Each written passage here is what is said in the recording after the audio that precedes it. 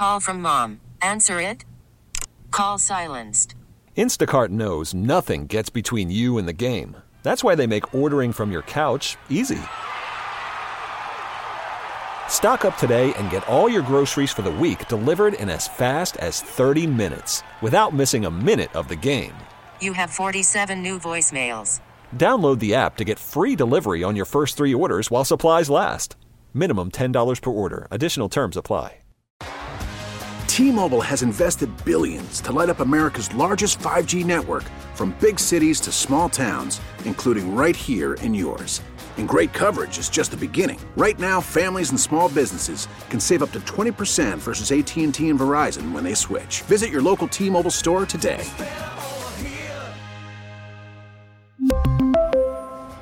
Plan savings with 3 lines of T-Mobile Essentials versus comparable available plans. Plan features and taxes and fees may vary.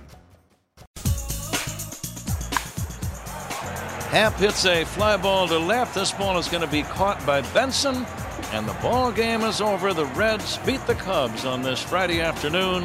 The final score, 9-0 Cincinnati. Sucks to be them. That was Friday. That was yesterday. Right here on these very airwaves. Oh, my God.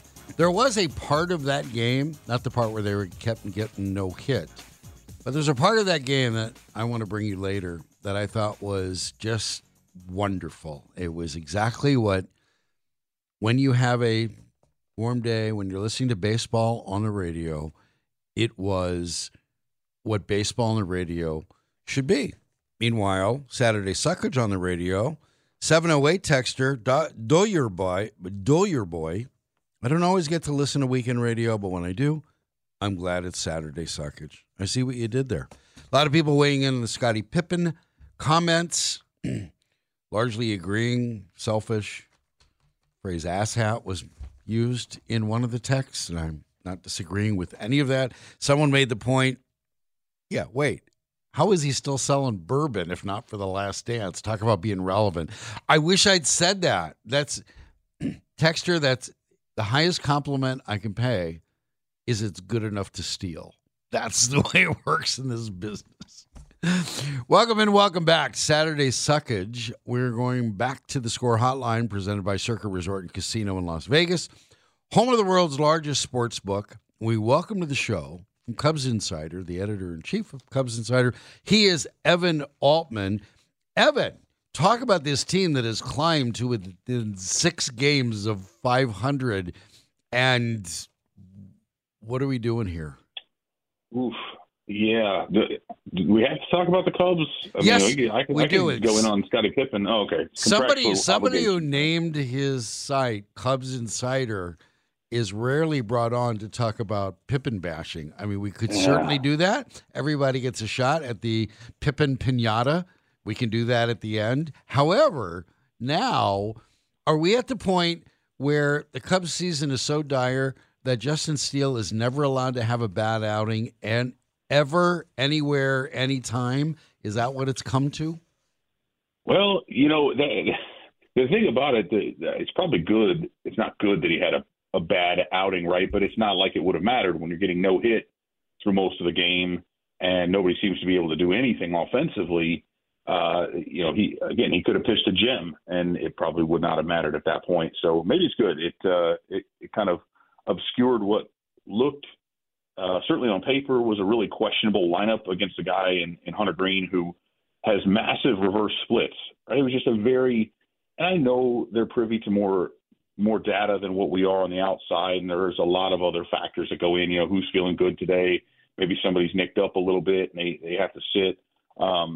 But it just on the surface, when you see things like that, and this has happened kind of frequently, it looks at times as if whether it's the roster or the lineup, there are enough flaws in there that, as you said, if there's a slip up from the starter, and we've certainly seen those from a few of the starters, they're already apparently at a disadvantage. So there's just not much margin for error with this team. And I think we saw them performing at a really, really high level early, like better than what anybody expected. Now they're kind of at the worst end of that.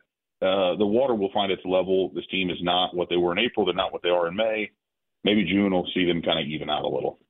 Evan Altman is my guest, Cubs insider. You're listening to some Cubs talk here on The Score. We'll have the Cubs game for you, 5:40 this afternoon as a pregame, and they'll play the evil, dreaded Reds again. So explain the reverse splits and go back to what you believe. Is it David Ross's fault? You think David Ross doesn't understand numbers and math and that kind of stuff? Because stories are the Cubs will print out 200 pages worth of why your lineup should be like this. So what do you think is taking place? Yeah, I mean, I think so. When we look at somebody, normally, right, a right-handed pitcher is going to perform better against right-handed batters, and vice versa with lefties. But Green, at least heading into yesterday, righties were hitting 320 against him with a 983 OPS, and he had allowed 8 homers. He still only allowed 8 homers because the Cubs obviously didn't put one out on him. And 6 of those were hit by righties.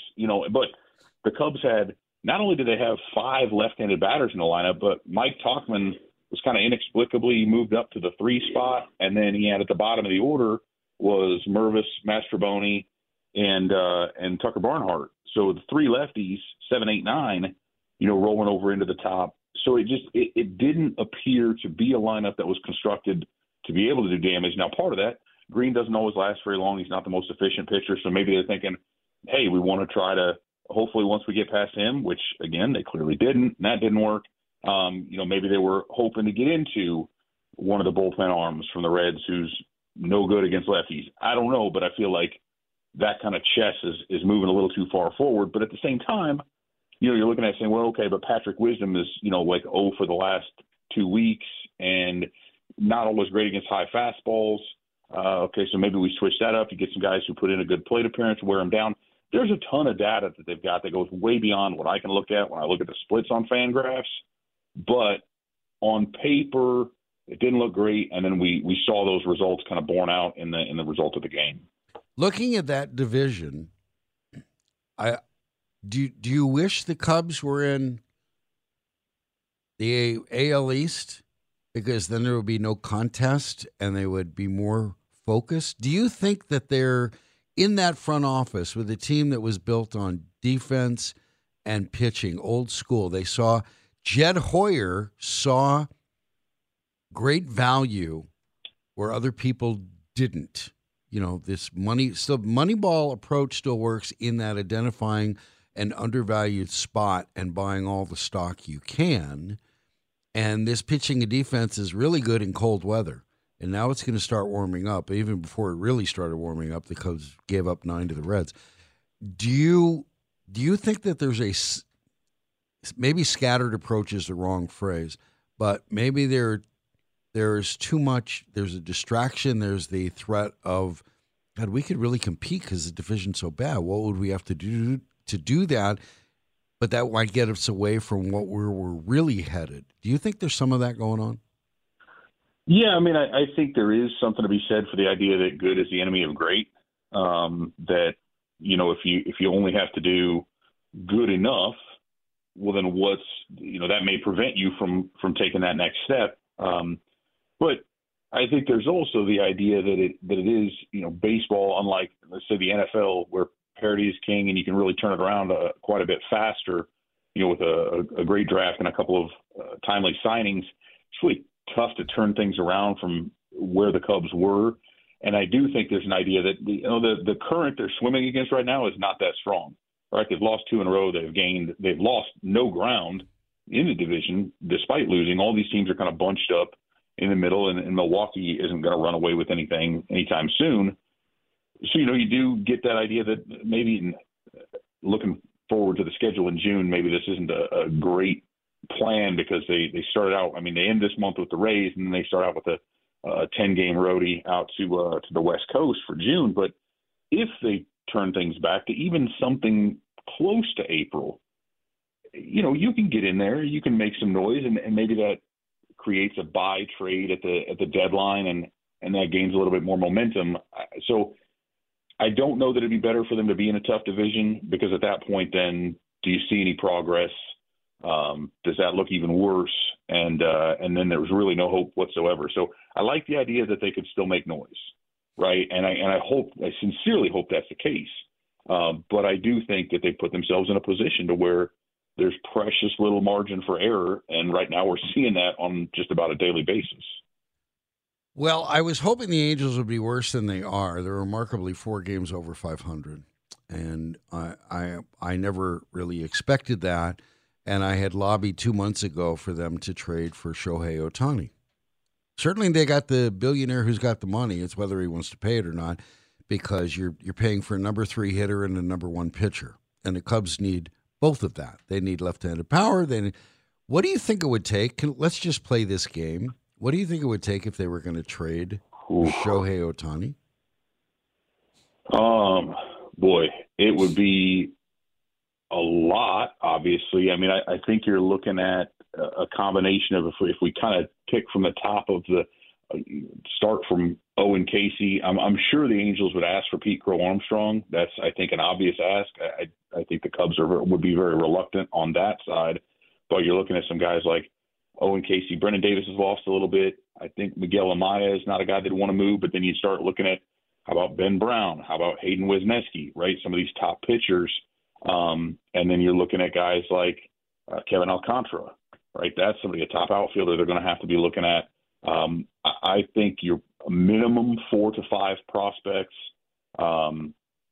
probably a major league ready guy, at least one. I mean, it's going to take a lot. And then, bear in mind, it's not just the trade. You're going to have to be fully convinced that you can sign into an extension, because of the position the Cubs are in right now. It does them zero good to have a slightly better shot at the postseason of doing anything. And then if you lose them, and now you lost all of those 4 or 5 prospects in the works, and the other side is you're going to have to pay the guy $500 million. So at this point in the game, I don't know that it makes much sense for him, just because of the added cost that it's going to take. And then if you lose all that, now you're kind of starting back over to where they were a few years ago. But it will, the haul, if he's traded, the haul will be massive. Well, that's fine. Every time I hear about these kinds of things, and I know that you can be the Angels have been crappy with Trout and Ohtani. They're less crappy this year. So I know that it could be it could bottom out. You could just be awful, and you could have this wonderful showpiece and nothing else to go with it. But I keep thinking about the time the Bulls, and I'll let you rant on Pippen in a moment, but I remember the time the Bulls were in play for Kobe Bryant. And people were, oh, my God, but you can't give up Luol Deng. And it's like, oh, my God, seriously? Okay, Pete Crow Armstrong, I'll drive you to the airport. I'll be your Uber driver. I'm getting the greatest ball player in history. I'm going to start there. The fact that they did nothing with the Angels, and they did it with the greatest, with Mickey Mantle 2.0 with Trout, just means the Angels are bad and stupid. They're badly run. Now I'm going to give the Cubs more credit for that. But the idea of I don't know about Pete Crow Armstrong. I don't know about giving up, right? He's a guy, when you talk about the greatest ball player of all time, he's got an ERA and he's got a batting average and he bats third. It's like, how could you not do this? Oh, and I fully agree. I mean, I think, and the other thing that's, if you talk about the value not only on the field, but how many tickets is this guy going to sell?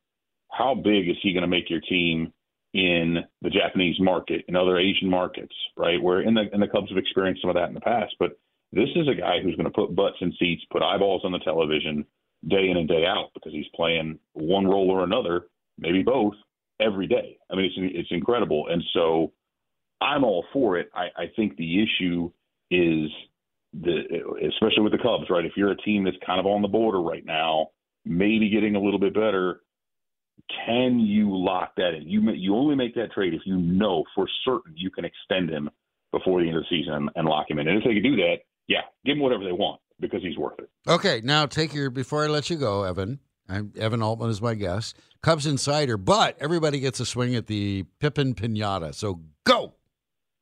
Man, I would love to say all kinds of nasty things, but dude's got to be in a bad place, though, because when you're out there saying Michael Jordan was a horrible player before I got there, I mean, he's just unserious. I think that's the problem I have with it. It's like we've crossed over into just come on, man. Michael Jordan was a horrible player. Sure, buddy. Okay.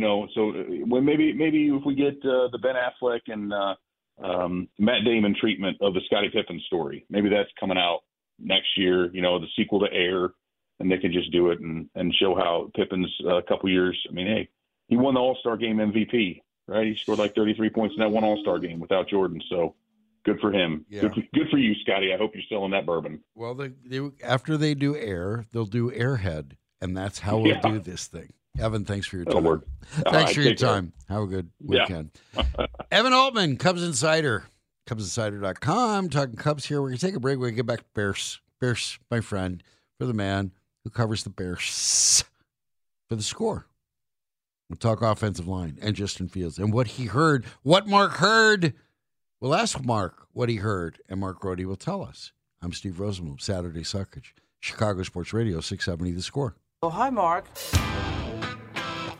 It's Saturday Suckage on 670 The Score in Odyssey Station.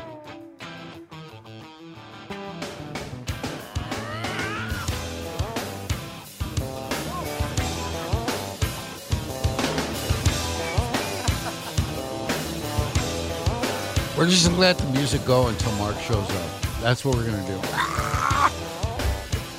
Ready, Frank? Well, let me tell you about our broadcast plans Memorial Day weekend.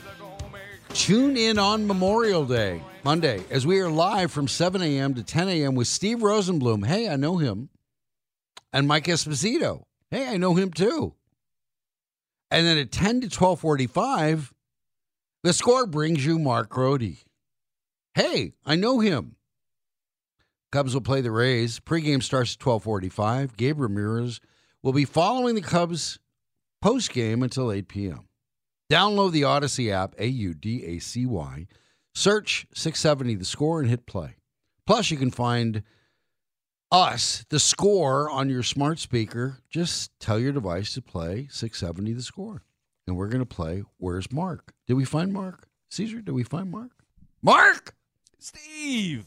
Look at that. I could do you one better, too, about the Memorial Day holiday on Monday.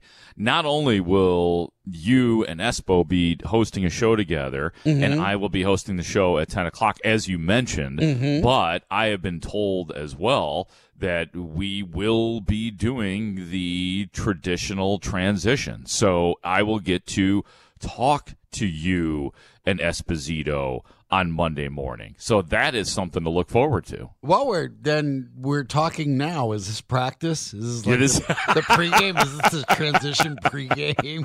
Can we slide Espo in? Let's just try a little Espo. Then we'll get him in, get him out. Be like, okay, it's like a wedding rehearsal. It's not going to be too formal. Right. We're gonna be loose about it. But then come Monday, everybody better be ready. Right? Wow. Transition. It's serious stuff. Speaking of serious stuff, Bears.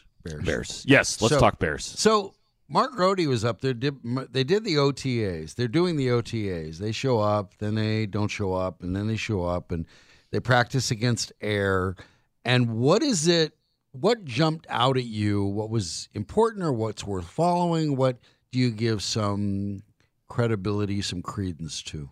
Well, it was good to see DJ Moore out there and just his presence. I mean, there isn't a ton that's going on in terms of the actual scrimmages or 7-on-7 because so much of it is just position group stuff. But to see his presence and to just kind of see a guy who already kind of looks like he knows what he's doing and integrating well into the team, and then go out there for whatever it's worth.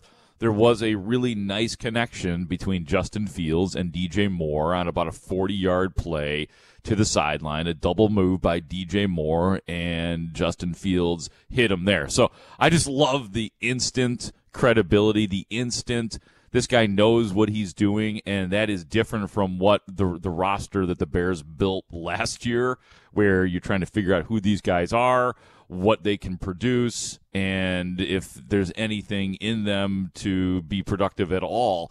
Immediately this year, I just think DJ Moore is symbolic of, okay, things are different. This is not necessarily a playoff team or a winning team, but suddenly there's your John Lester. You know what I mean? There's your John Lester walking out there and like giving credibility maybe to a team that's a little bit early, but it was good to see him out there. And also, quite frankly, it was really cool to see Tremaine Edmonds. You know, I mean, we've seen him play for Buffalo. We know that he is a good linebacker. It was good to see him having fun out there and really showing, like, being very vocal, leadership role, and making an interception as well. And then he talked, too, afterwards about how he likes the idea of being a leader, and then, was respectful towards the other guys in that regard. So I think that they're, to sum it up and what stood out at OTAs, just a different credibility on the field, I think, is what stands out, Steve. And that's important. That's great. Is it too early to start asking Tremaine Edmonds about comparisons to Justin Fields and Josh Allen? Should we do that already? No, I think we should do that. I think we should also ask Tremaine Edmonds about his comparisons to Brian Urlacher, because Tremaine Edmonds is also like Brian Urlacher, tall. Since he's 6'5", and he's fast, then that means that he is involved. And middle linebacker. Edmonds is not bald. He's got very long hair. That's actually. right, he does. He's thinking of. I'm not sure who you're thinking of, but Tremaine Edmonds has extra hair. He's got great hair, actually. Yeah. So that's his thing.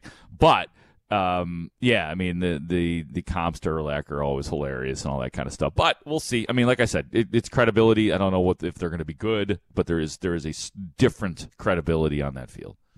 Well, that's a nice part of it. I would ask you about I'm glad to see, as DJ Moore said, it just pitch and catch after that on that one play that you referenced. No problem. But is that whoever he put the double move on, is that guy going to be in uniform, or is that guy going to be asking you on paper or plastic on that? I don't even know. There's 90 guys out there, so there's a lot of guys who might be asking paper or plastic at some point in time. Yeah. So the offensive line, we know, I believe we know what it looks like, right? It's Jones, Jenkins, Whitehair, the proxy for Nate Davis is. Probably Nate Davis. It was Jatari Carter, the second-year man. And then the draft pick. And that's the way it's going to go. You're not going to say his name until he's the draft pick. Number 58. Red Fisher, the legendary writer for the Montreal Gazette, refused to interview any Canadians' rookies. They had to be in their second year. Oh, he my God. refused to interview any Canadian. And then all of a sudden, Patrick Waugh is the goaltender for a team going to the Stanley Cup Finals, and he had to talk to him. Patrick Waugh, that rookie. He's over there. I'll tell you the weirdest thing about Darnell Wright, and we could talk about where they're using him and all that kind of stuff, but he's number 58. That's a wild number, because it's a pretty, 58 was Roquan Smith's number. 58 was, who's my, I'm having a total mental block on one of my favorite, Wilbur Marshall. Wilbur Marshall was 58. Yeah, so it's it's an odd number to see him out there. But Darnell Wright, I mean, the thing about him in the OTA, what I liked about it, and what is a little bit different from last year, is that they're not screwing around with him. He was put right in at right tackle. There was nobody ahead of him. They're not like, we're going to keep the rookie second string for now. We're going to pop him around. We're going to try him at left tackle. We're going to throw him inside. No, they put him right at right tackle, and I get it. It's just one OTA, and that's all we get. We get one OTA a week. They practice. They practice a few days a week. We get 1 day to watch these guys. So take it all with a grain of salt, and anything we're talking about with 1 day OTAs and all of that. But it was good to see them not screwing around with the offensive line. And, if you want to take issue with Braxton Jones being a left tackle, that's totally cool, because I have taken issue with it. I think if you want to take issue with Tevin Jenkins moving to left guard and leaving it open to Nate Davis, who wasn't even there, that's fine. But there was something about it that felt static and stay the same, be right, and hopefully that will be a thing of the future. I do think Nate Davis will, he'll be in camp training camp, that is, and who knows, maybe he'll be there next week and playing right guard. It was nice to see. I mean, Ja'Tari Carter, who was a Bears, was he a 5th round pick last year? No, he was a 7th round pick out of Southern. Got a little playing time last year. It was interesting to see that with Nate Davis not being there, that it was, okay, the guy that they're putting in here, and Ja'Tari Carter is not going to be a starter on opening day, but it was good to see that they see something in Ja'Tari Carter, and Ryan Poles digs his 7th round offensive lineman, and your guy, old Doug Kramer from Illinois, was back out there too. A lot of people, I've had people intermittently asking me about him over the last. Say, okay, how's Doug Kramer from the area? How's he doing? The center from Illinois. He's back out there, and he's still a center. And he's still a center. And he's still a center. That's what I can tell you. He's still Doug Kramer. He's still from Chicago. And, who knows, man, with Cody Whitehair at center, which I'm probably the best option right now. I agree with that, but I'm just not completely comfortable. We'll see what's in store for Doug Kramer. I'm not predicting old Doug Kramer to be starting on opening day either. Or young Kramer to be starting either. Well, he is very young, actually, but for some reason, old is with a name like Doug Kramer, it just sounds like your old friend. So that's why I call him old Doug Kramer. There you go. Here's what I take issue with. The whole idea of people calling it the No Excuses Tour for Justin Fields. There is an excuse everywhere on the offense. I think it is a weak way to approach what's going on. First of all, you ignore the fact that this was at least a 2-year rebuild, if not a 3-year rebuild. And this would only be the 2nd year of that. Second of all, we went through this with Jay Cutler. Remember, everything that happened, every position was an excuse for Jay Cutler. Oh, offensive line? Yes. Well, okay. We just went through the offensive line, and you created an excuse all the way down the offensive line. You did that in your analysis of the offensive line. Everywhere you look, there's an excuse. But first of all, because they're different, you've created an excuse because they won't know each other. And the excuse will be, well, by next year they'll really know each other well. They'll know each other's tendencies. They'll know each other's speed. Well, really? Justin Fields might not be here next year. The whole idea of the No Excuses Tour is stupid. Don't say that ever. I won't let you say that, okay? Okay, I won't say that. I think it sounds really dumb. It's almost as bad as the Aerosmith Peace Out Tour, which is actually happening. Really? Tour. They're calling it the Peace Out Tour. That's cool. This is your Aerosmith one last dance through the country and all that. I get it. They're not old, the man. Last Dance Tour. They didn't want to all wear blue jerseys. maybe the Last Dance with Mary Jane tour. I mean, because that's it. Oh no, wait, they're sober now. They're one of those boring sober bands now. Yes. Aerosmith. But yeah, they're doing that. They're doing that tour, and that's possibly the cheesiest sounding tour name I've ever heard, the Peace Out Tour. But I imagine Justin Fields, he probably has heard that utter the No Excuses Tour. Justin Fields privately must be going, really? Are you people Hold idiots? on a second. Yeah. Hold on a second. Hold on a second. This is the offense that's going to get me to the Super Bowl? Timeout. I don't think so.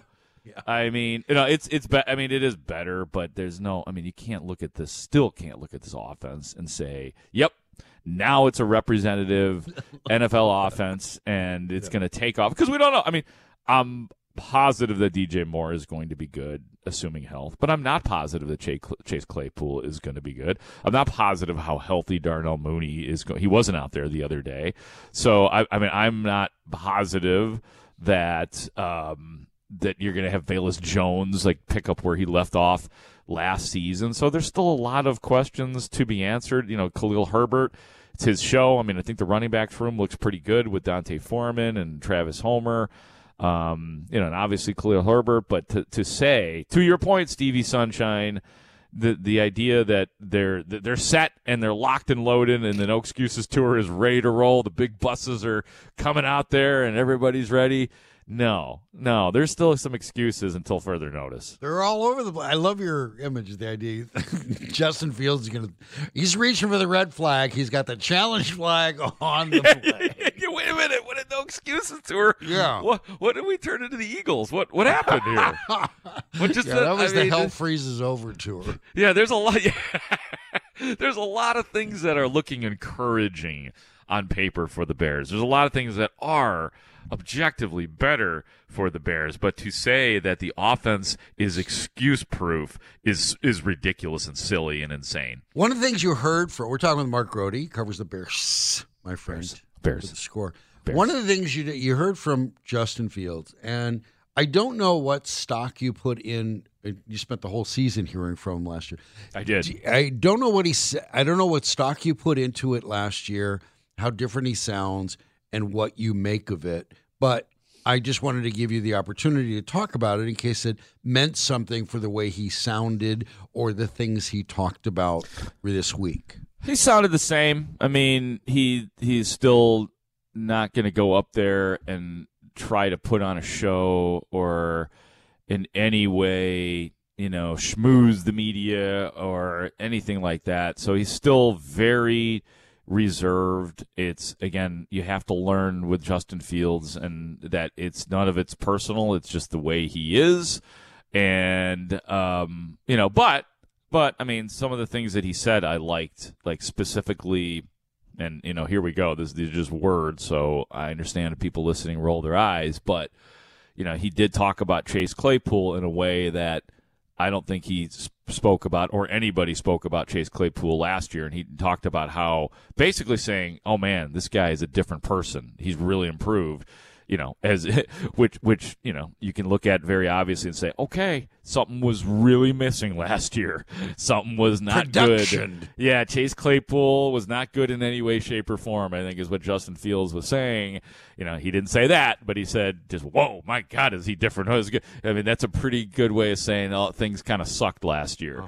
Uh-huh. And so it was nice to hear that. I asked him I did ask the question, kind of what you're asking. I said, it's year 3 for you. Are you, comfortable? The answer would feel the most comfortable he's ever felt in every way, shape, or form. So saying the right things. He talked about his comfort level with DJ Moore. DJ Moore talked about that as well. And, nothing, they're not going crazy, no hyperbole. It's just like, hey, we're getting to know each other. And obviously they made a really nice play together in the one OTA. But, yeah, it's the same Justin Fields. And I think that, I think Justin Fields, sometimes it's like he's sort of like has the same pace as what's in the fans' heads and maybe even in the media's heads, that he just wants to get out there and show people. And I think he knows he's got to show people because right now it's all talk and he hasn't done enough yet to really, stand up there and be Mr., gregarious.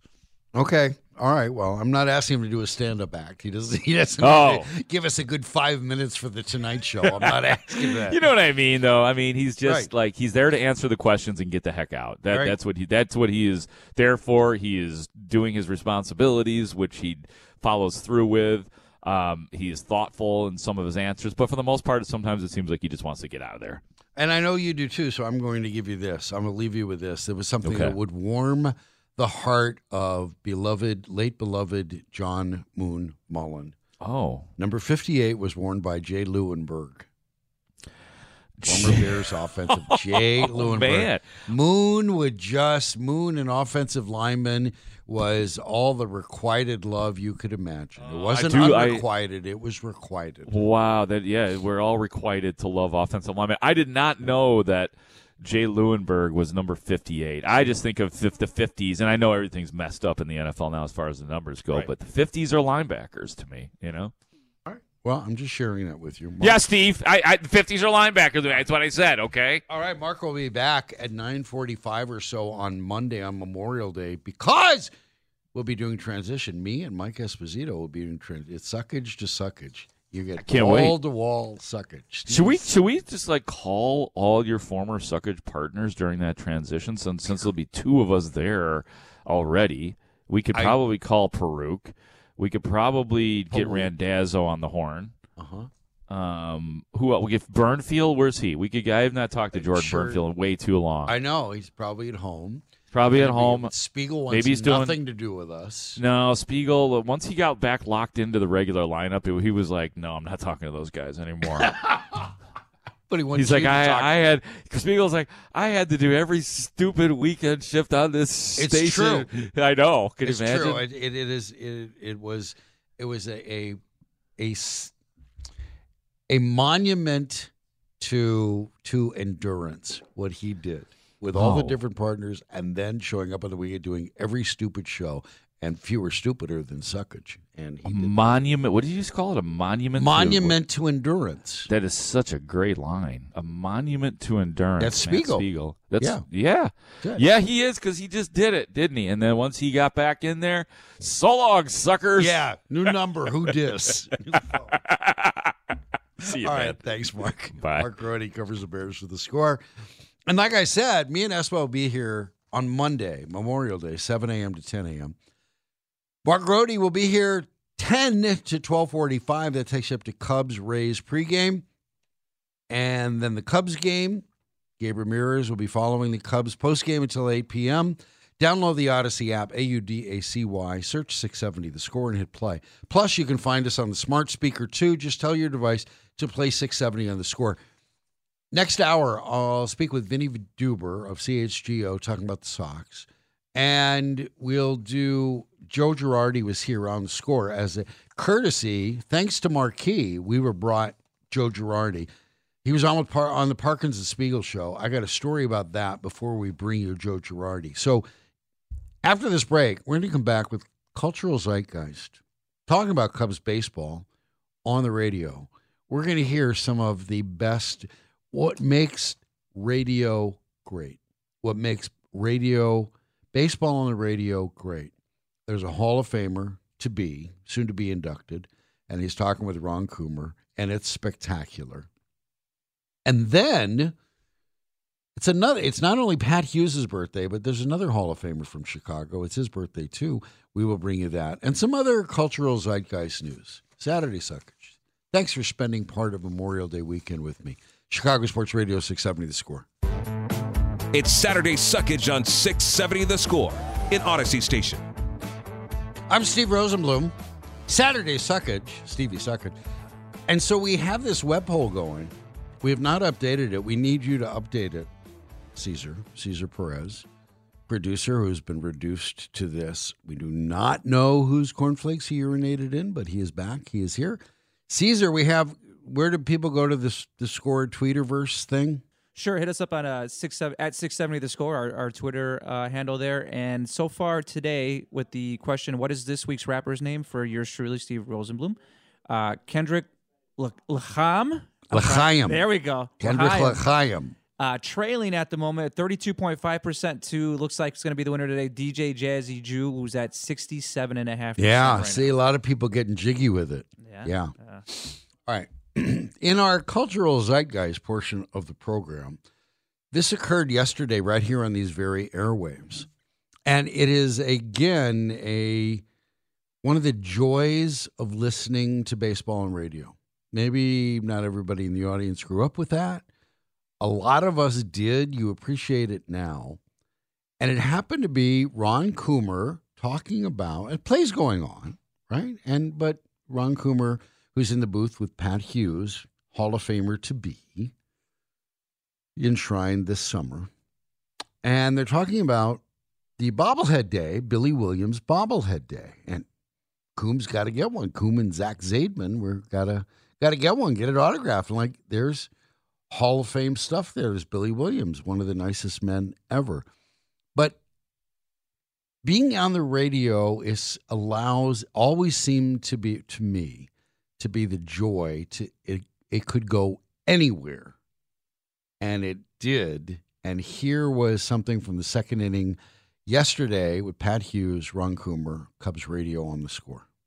I was thinking that Zach and I yesterday were kind of chuckling about the bobblehead and the statue bobblehead that they're doing for Billy. And Zach said, I want one of those. And I go, yeah, so do I. And we need to get them signed.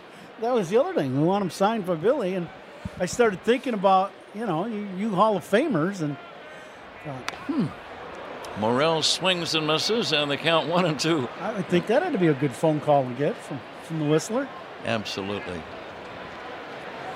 I didn't really get it right away. He said 22 has been good for you. I thought, am I wearing a shirt with the number in the back?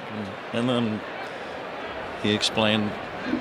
Unfortunately, he had to explain it to me. Here comes the 2-2 pitch. Pulled on the ground to the hole at short. Backhanded by McLean. Long throw, good throw. He's got a good arm. And Morrell is going to be out number 2. Cubs trail 2-0. And the batter is Matt Mervis. Ball hit sharply in the hole by Morrell. And we haven't seen a lot of McLean, but boy, he went to the backhand side, catches this ball, plants that right foot, and he's got an arm. He threw a bullet across the diamond to get Morrell. Mervis hitting .211. He will take a strike. The great Bob Costas, I believe, was the very first person to call. How about that? And I picked up the phone. I said, hello, Bob. He says, Pat, don't you have anything better to do today than to talk to me? So it was a very short conversation. Well, Bob, we are in the middle of something. Could you call back later? Yeah, exactly. Here's a swing and a miss by Mervis. The count 1-2. I heard from my former partner in Milwaukee, Bob Euchre, within an hour of getting the call from Cooperstown. Here's the 1-2. And Bob had a funny line. I said, Bob, I do think, since you were the first ex-player that I worked next to, I think I learned more baseball from you than any other person. He said, you know what? I should have tried to learn the game myself before I tried to teach you.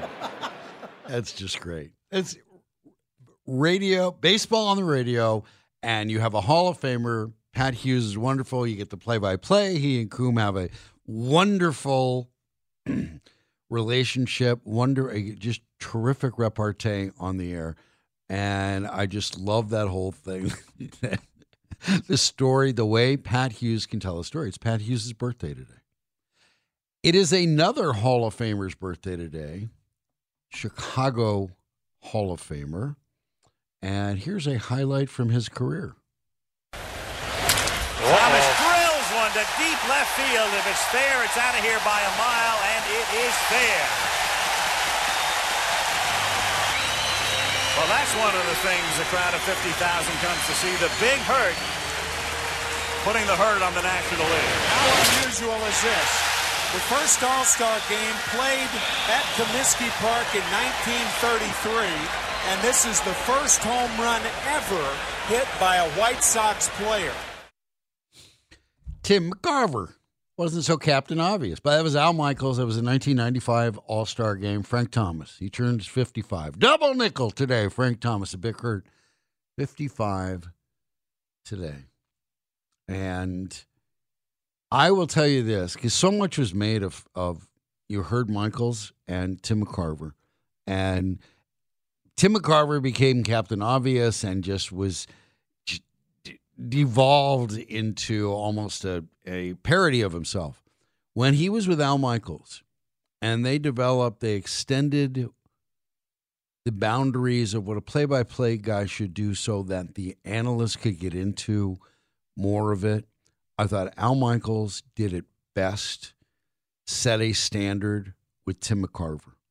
Before Tim McCarver became a joke and a punchline and a parody of himself, listening to those guys do baseball, and Al Michaels was smart enough to know, if I go here, I can do the obvious stuff, and we can let Tim do what Tim does. And it was great.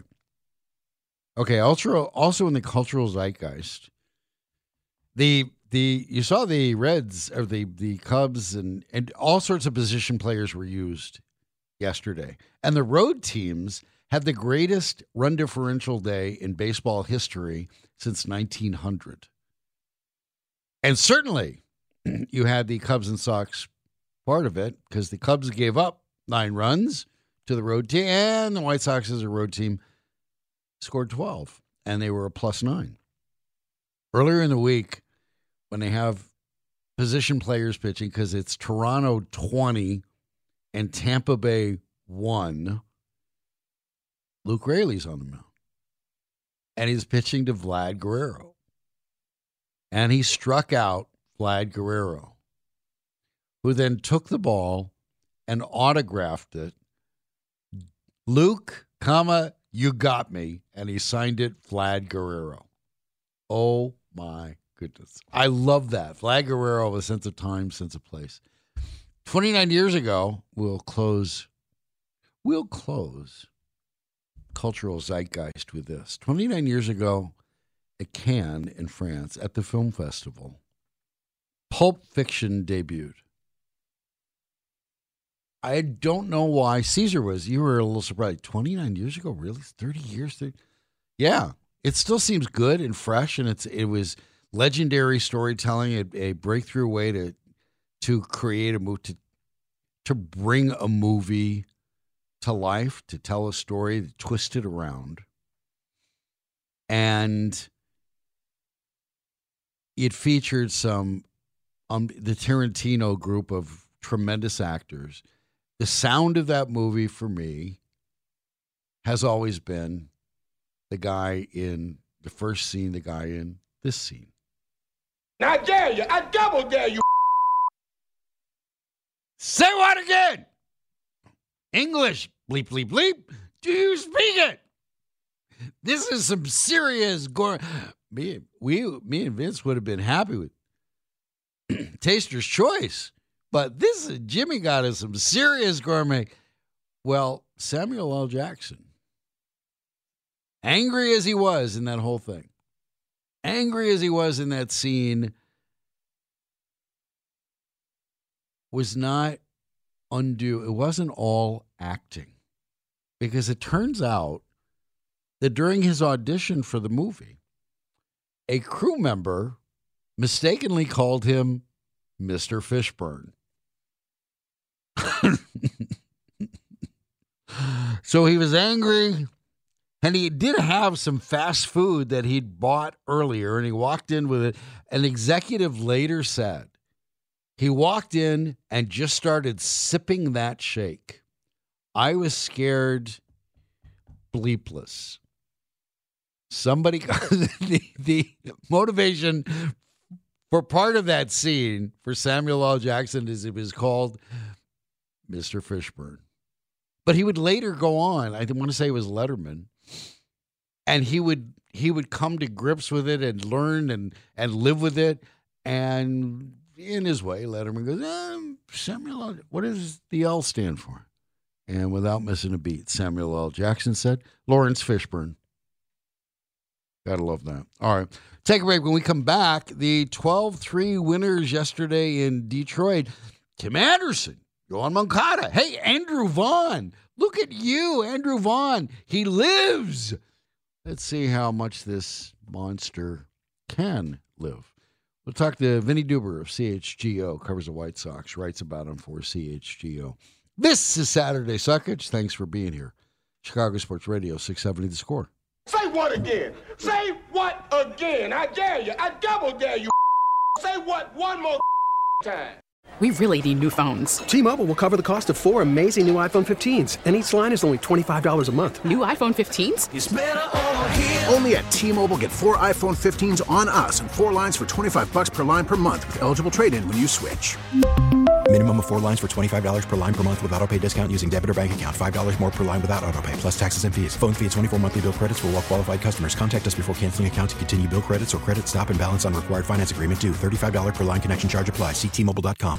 Baseball is back, and so is MLB.tv. Watch every out-of-market regular season game on your favorite streaming devices. Anywhere, anytime, all season long. Follow the action live or on demand. Track 4 games at once with multi-view mode and catch up with in-game highlights. Plus, original programs, minor league broadcasts, and local pre- and post-game shows. Go to MLB.tv to start your free trial today.